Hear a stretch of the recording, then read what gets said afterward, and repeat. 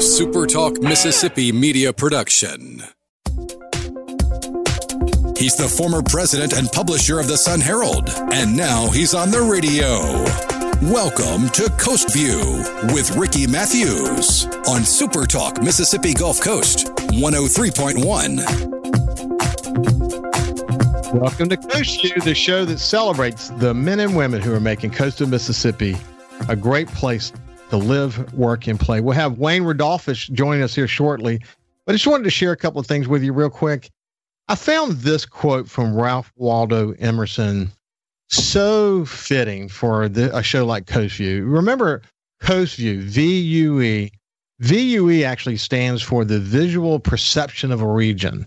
And when I think about Coast View, it's about not only celebrating coastal Mississippi, but also the people who are making a difference in this community and how they embody the essence of this place and how they want to pass it on. I'll talk a lot about leaving legacies and the work that people are doing to try to build in the leaders coming up, sort of an appreciation for this place and what we want people to experience when they come here, so that it's not just an experience. It becomes part of who they are when they leave and they tell other people about it. That's what coastal Mississippi means. But I came across this quote from Ralph Waldo Emerson that I just felt was just it's so true. And it applies well to what I'm just talking about. But here's what he said. Though we travel the world over to find the beautiful, we must carry it with us or we find it not. That, to me, though we travel the world over to find the beautiful, we must carry it with us or we find it not. Coastal Mississippi is in our DNA. We hope that it is. And for travelers who come here, we want it to become part of them. We want it to be sort of, part of their soul, so to speak. And we have an opportunity here in Coast View every day to celebrate it. And one of the people I enjoy talking about coastal Mississippi with is Wayne Rodolphus. He's the superintendent of schools for Pascagoula Gautier, and he's just a good friend and been around for a good long time. So good to talk to you, Wayne. How are you doing this in the morning?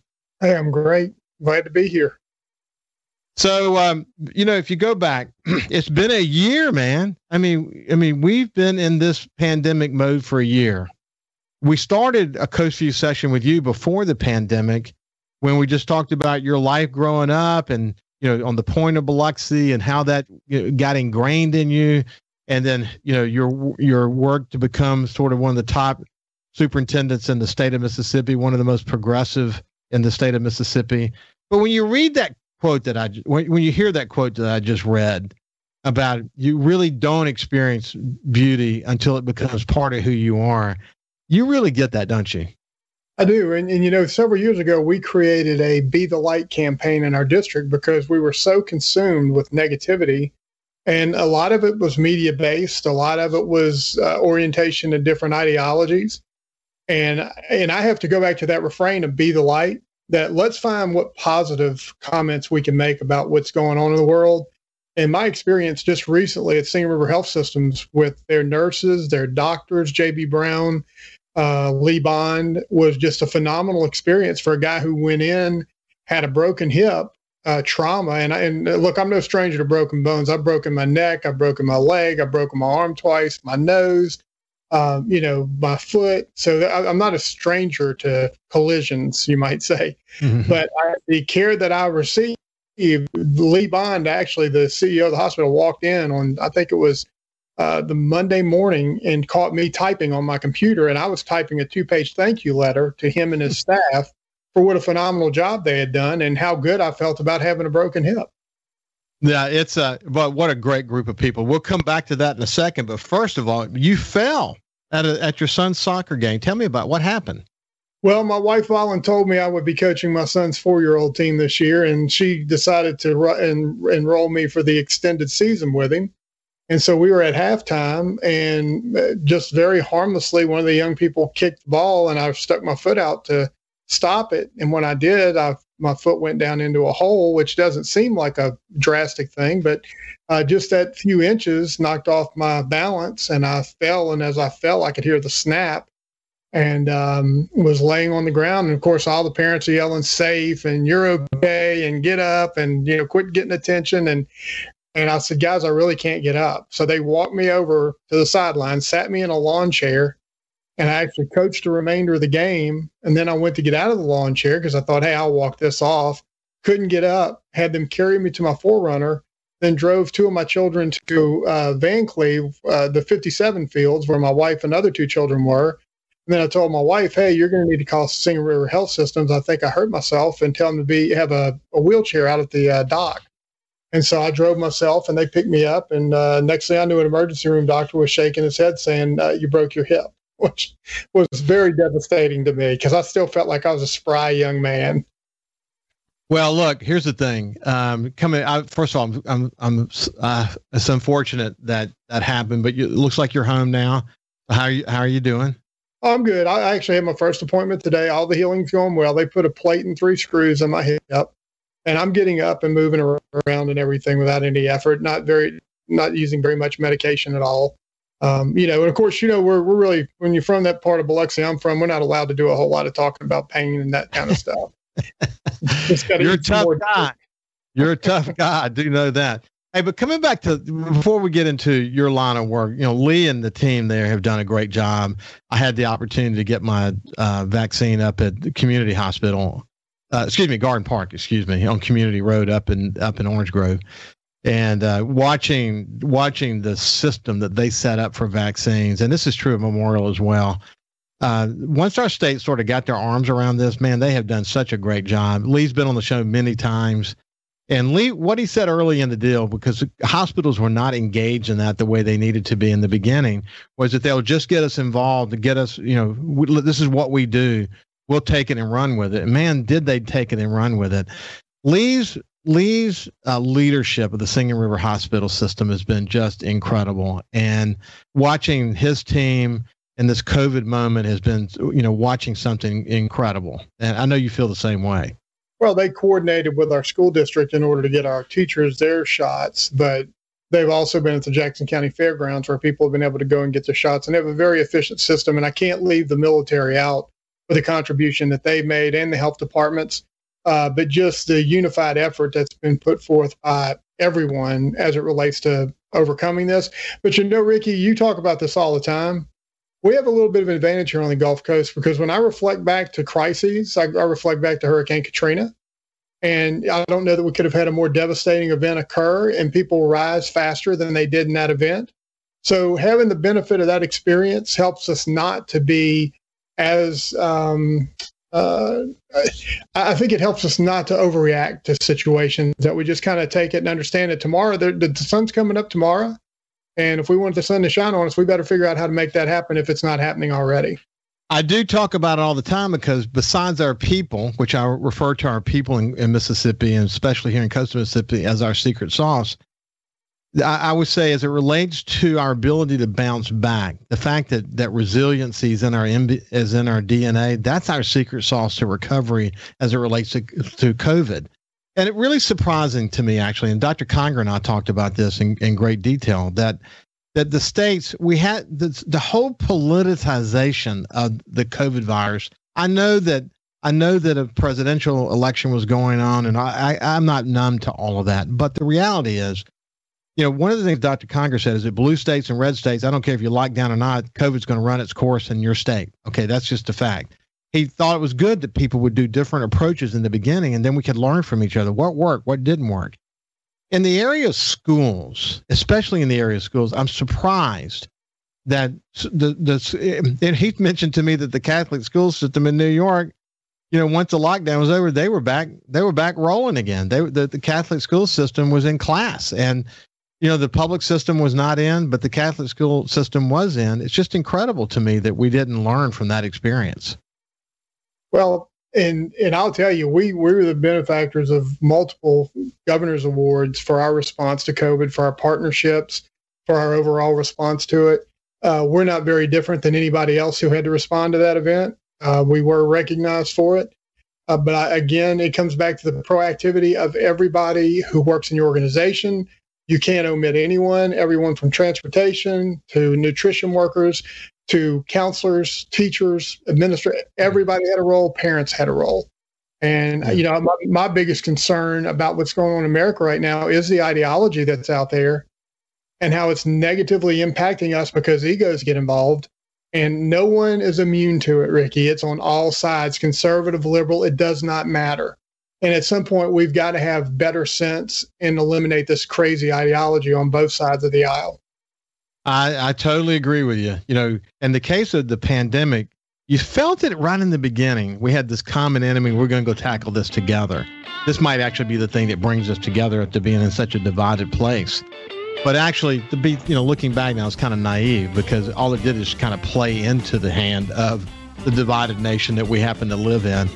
And it's sad, though, because you're dealing with not just saving people from COVID, but you're talking about the long-term ramifications on kids and others who may lose their job and whatever because we're overreacting or not reacting in a way that is constructive. What we'll do, we'll continue this part of the conversation. Then I'm interested to hear what's new in the Pascagoula Gautier school system. This is Wayne Rudolphich, the superintendent of the Pascagoula Gautier school system, and we'll be back after this break.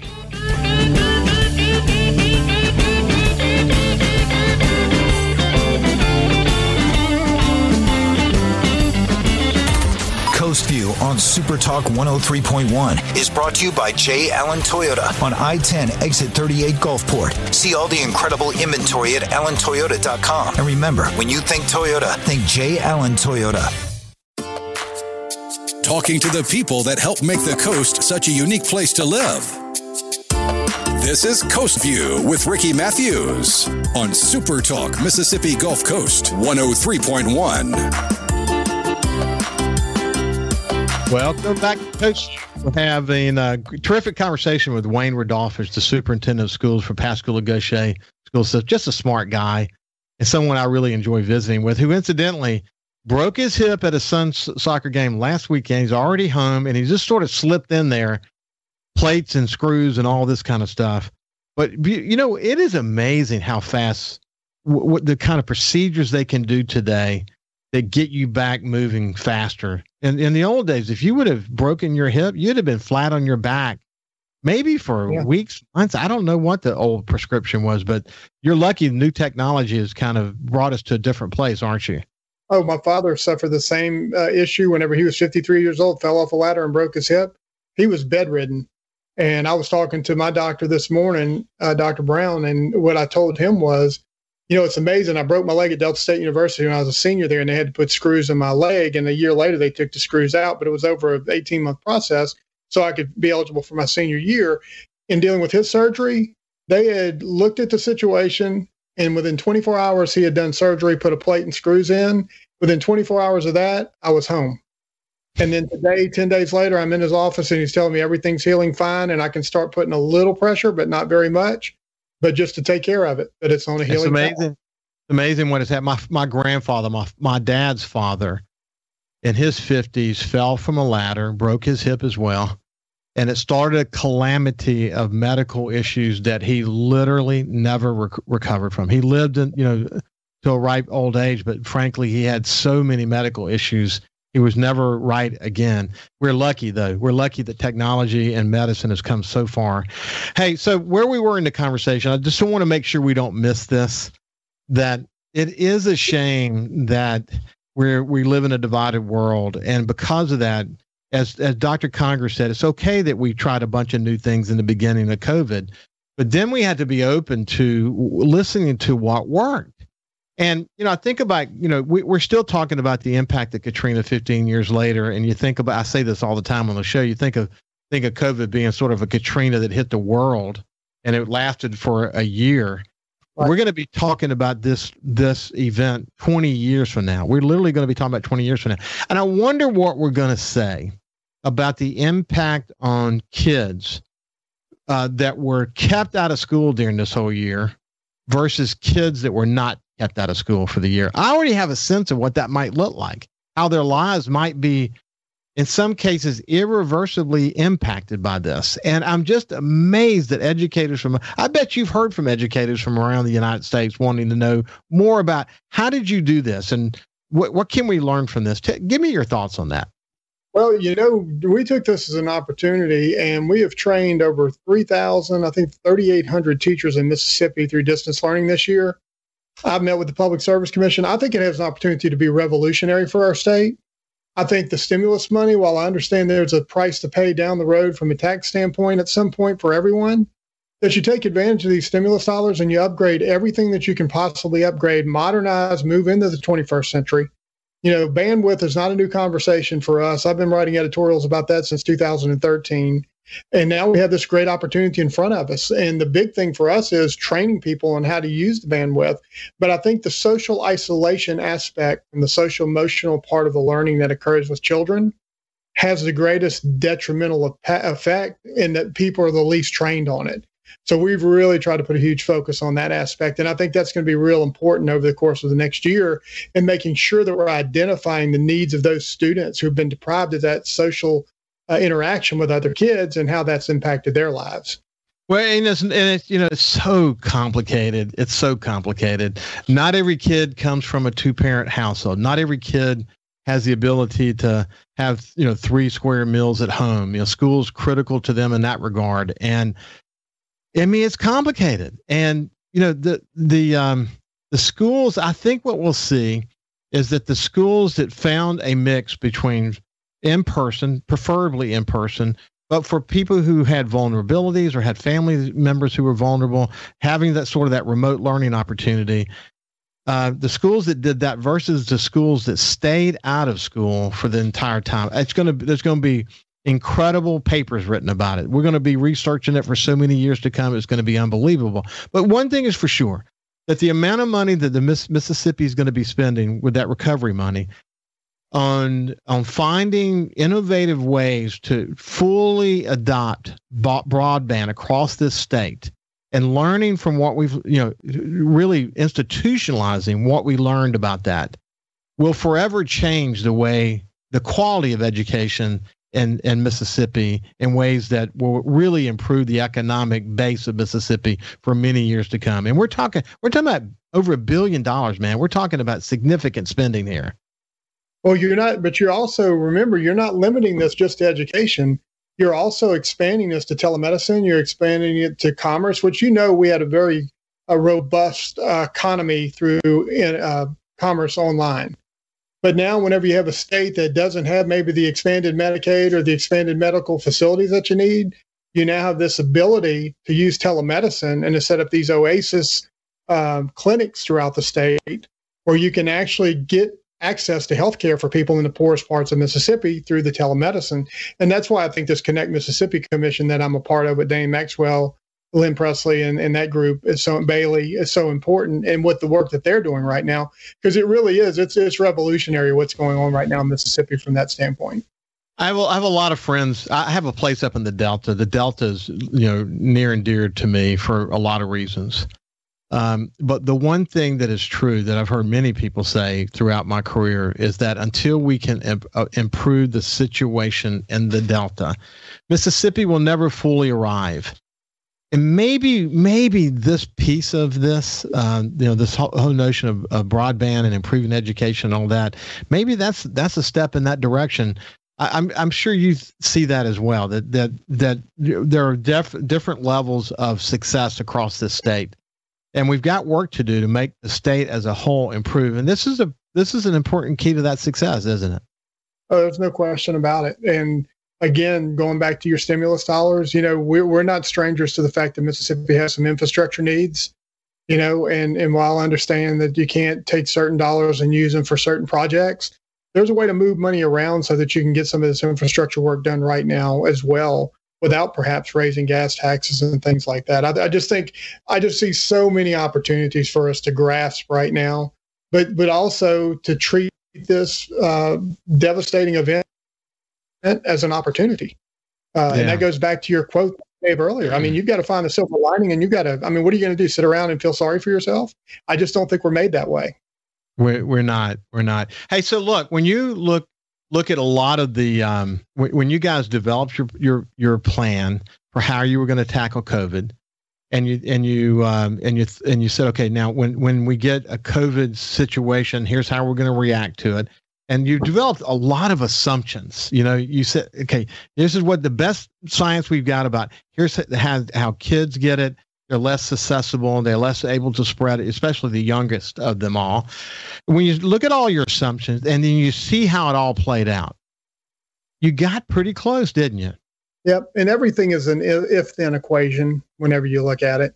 And that's why we build templates for every situation that identifies what does our clerical person do? What does our teacher do? What does our student do?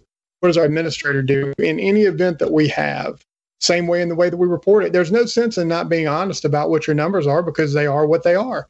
And I've had this conflict before with the Mississippi Department of Education and the ACT, and people telling me, even the parents campaign at one point said, Wayne, we don't want to report our ACT scores because it'll make us look bad. And I said, no, it'll make you look exactly how you are, and you're never going to get better if you don't boldly confront where you are to move yourself forward.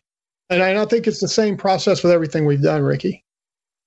Yeah, I definitely agree. And the other thing is there was never a sort of a rigid plan. I mean, you were in a position where, okay, this is based on what we know today. We're gonna implement our plan, but we have to be constantly open to all these different inputs that are going to come along the way to make adjustments in the plan. So it was not. I mean, it was as fluid a situation as you probably have ever faced as an educator. Is that fair? Yeah, and let me just tell you how adjustable it was. I had one of my administrators call me and tell me they were concerned about opening school on the Thursday and Friday prior to the weekend when we opened school in August this year, said that they didn't know that their teachers were ready with the technology platform. So I had a special call board meeting, told my board, look, let's give these guys 2 more days. I want them to be comfortable when they're going into their teaching setting. Let's give them 2 more days of training. We'll start school on Monday rather than on Thursday. Board unanimously agreed to it. We flexed our schedule. We had some, the state of Mississippi didn't require us to make up that time. So, it worked out perfectly because there was flexibility and autonomy, and that's very important in these types of situations. So if you, now that you have the benefit of looking back, you really did do a fine job. And I say that about most education leaders. They did a really good job of responding to the situation. And, as usual, we could go another 2 segments, but we're out of time today. And let me just wish you well in literal sense now. I hope you recover from your hip injury quickly. And also congratulate you on your terrific leadership. I tell you, we're lucky to have you in Coastal Mississippi. So thank you, buddy. Well, I appreciate you providing this opportunity for people to hear what's going on in our state. And you guys are doing a fabulous job. Thank you. I appreciate it, man. It's been Wayne Rodolfich, Superintendent of Schools for Pascagoula Gautier School District. We'll see you after this. You can also listen live to Super Talk Mississippi Gulf Coast 103.1 on your Amazon Alexa devices. Once you've enabled the skill, just say, Alexa, open Super Talk Mississippi Gulf Coast. A Super Talk Mississippi media production.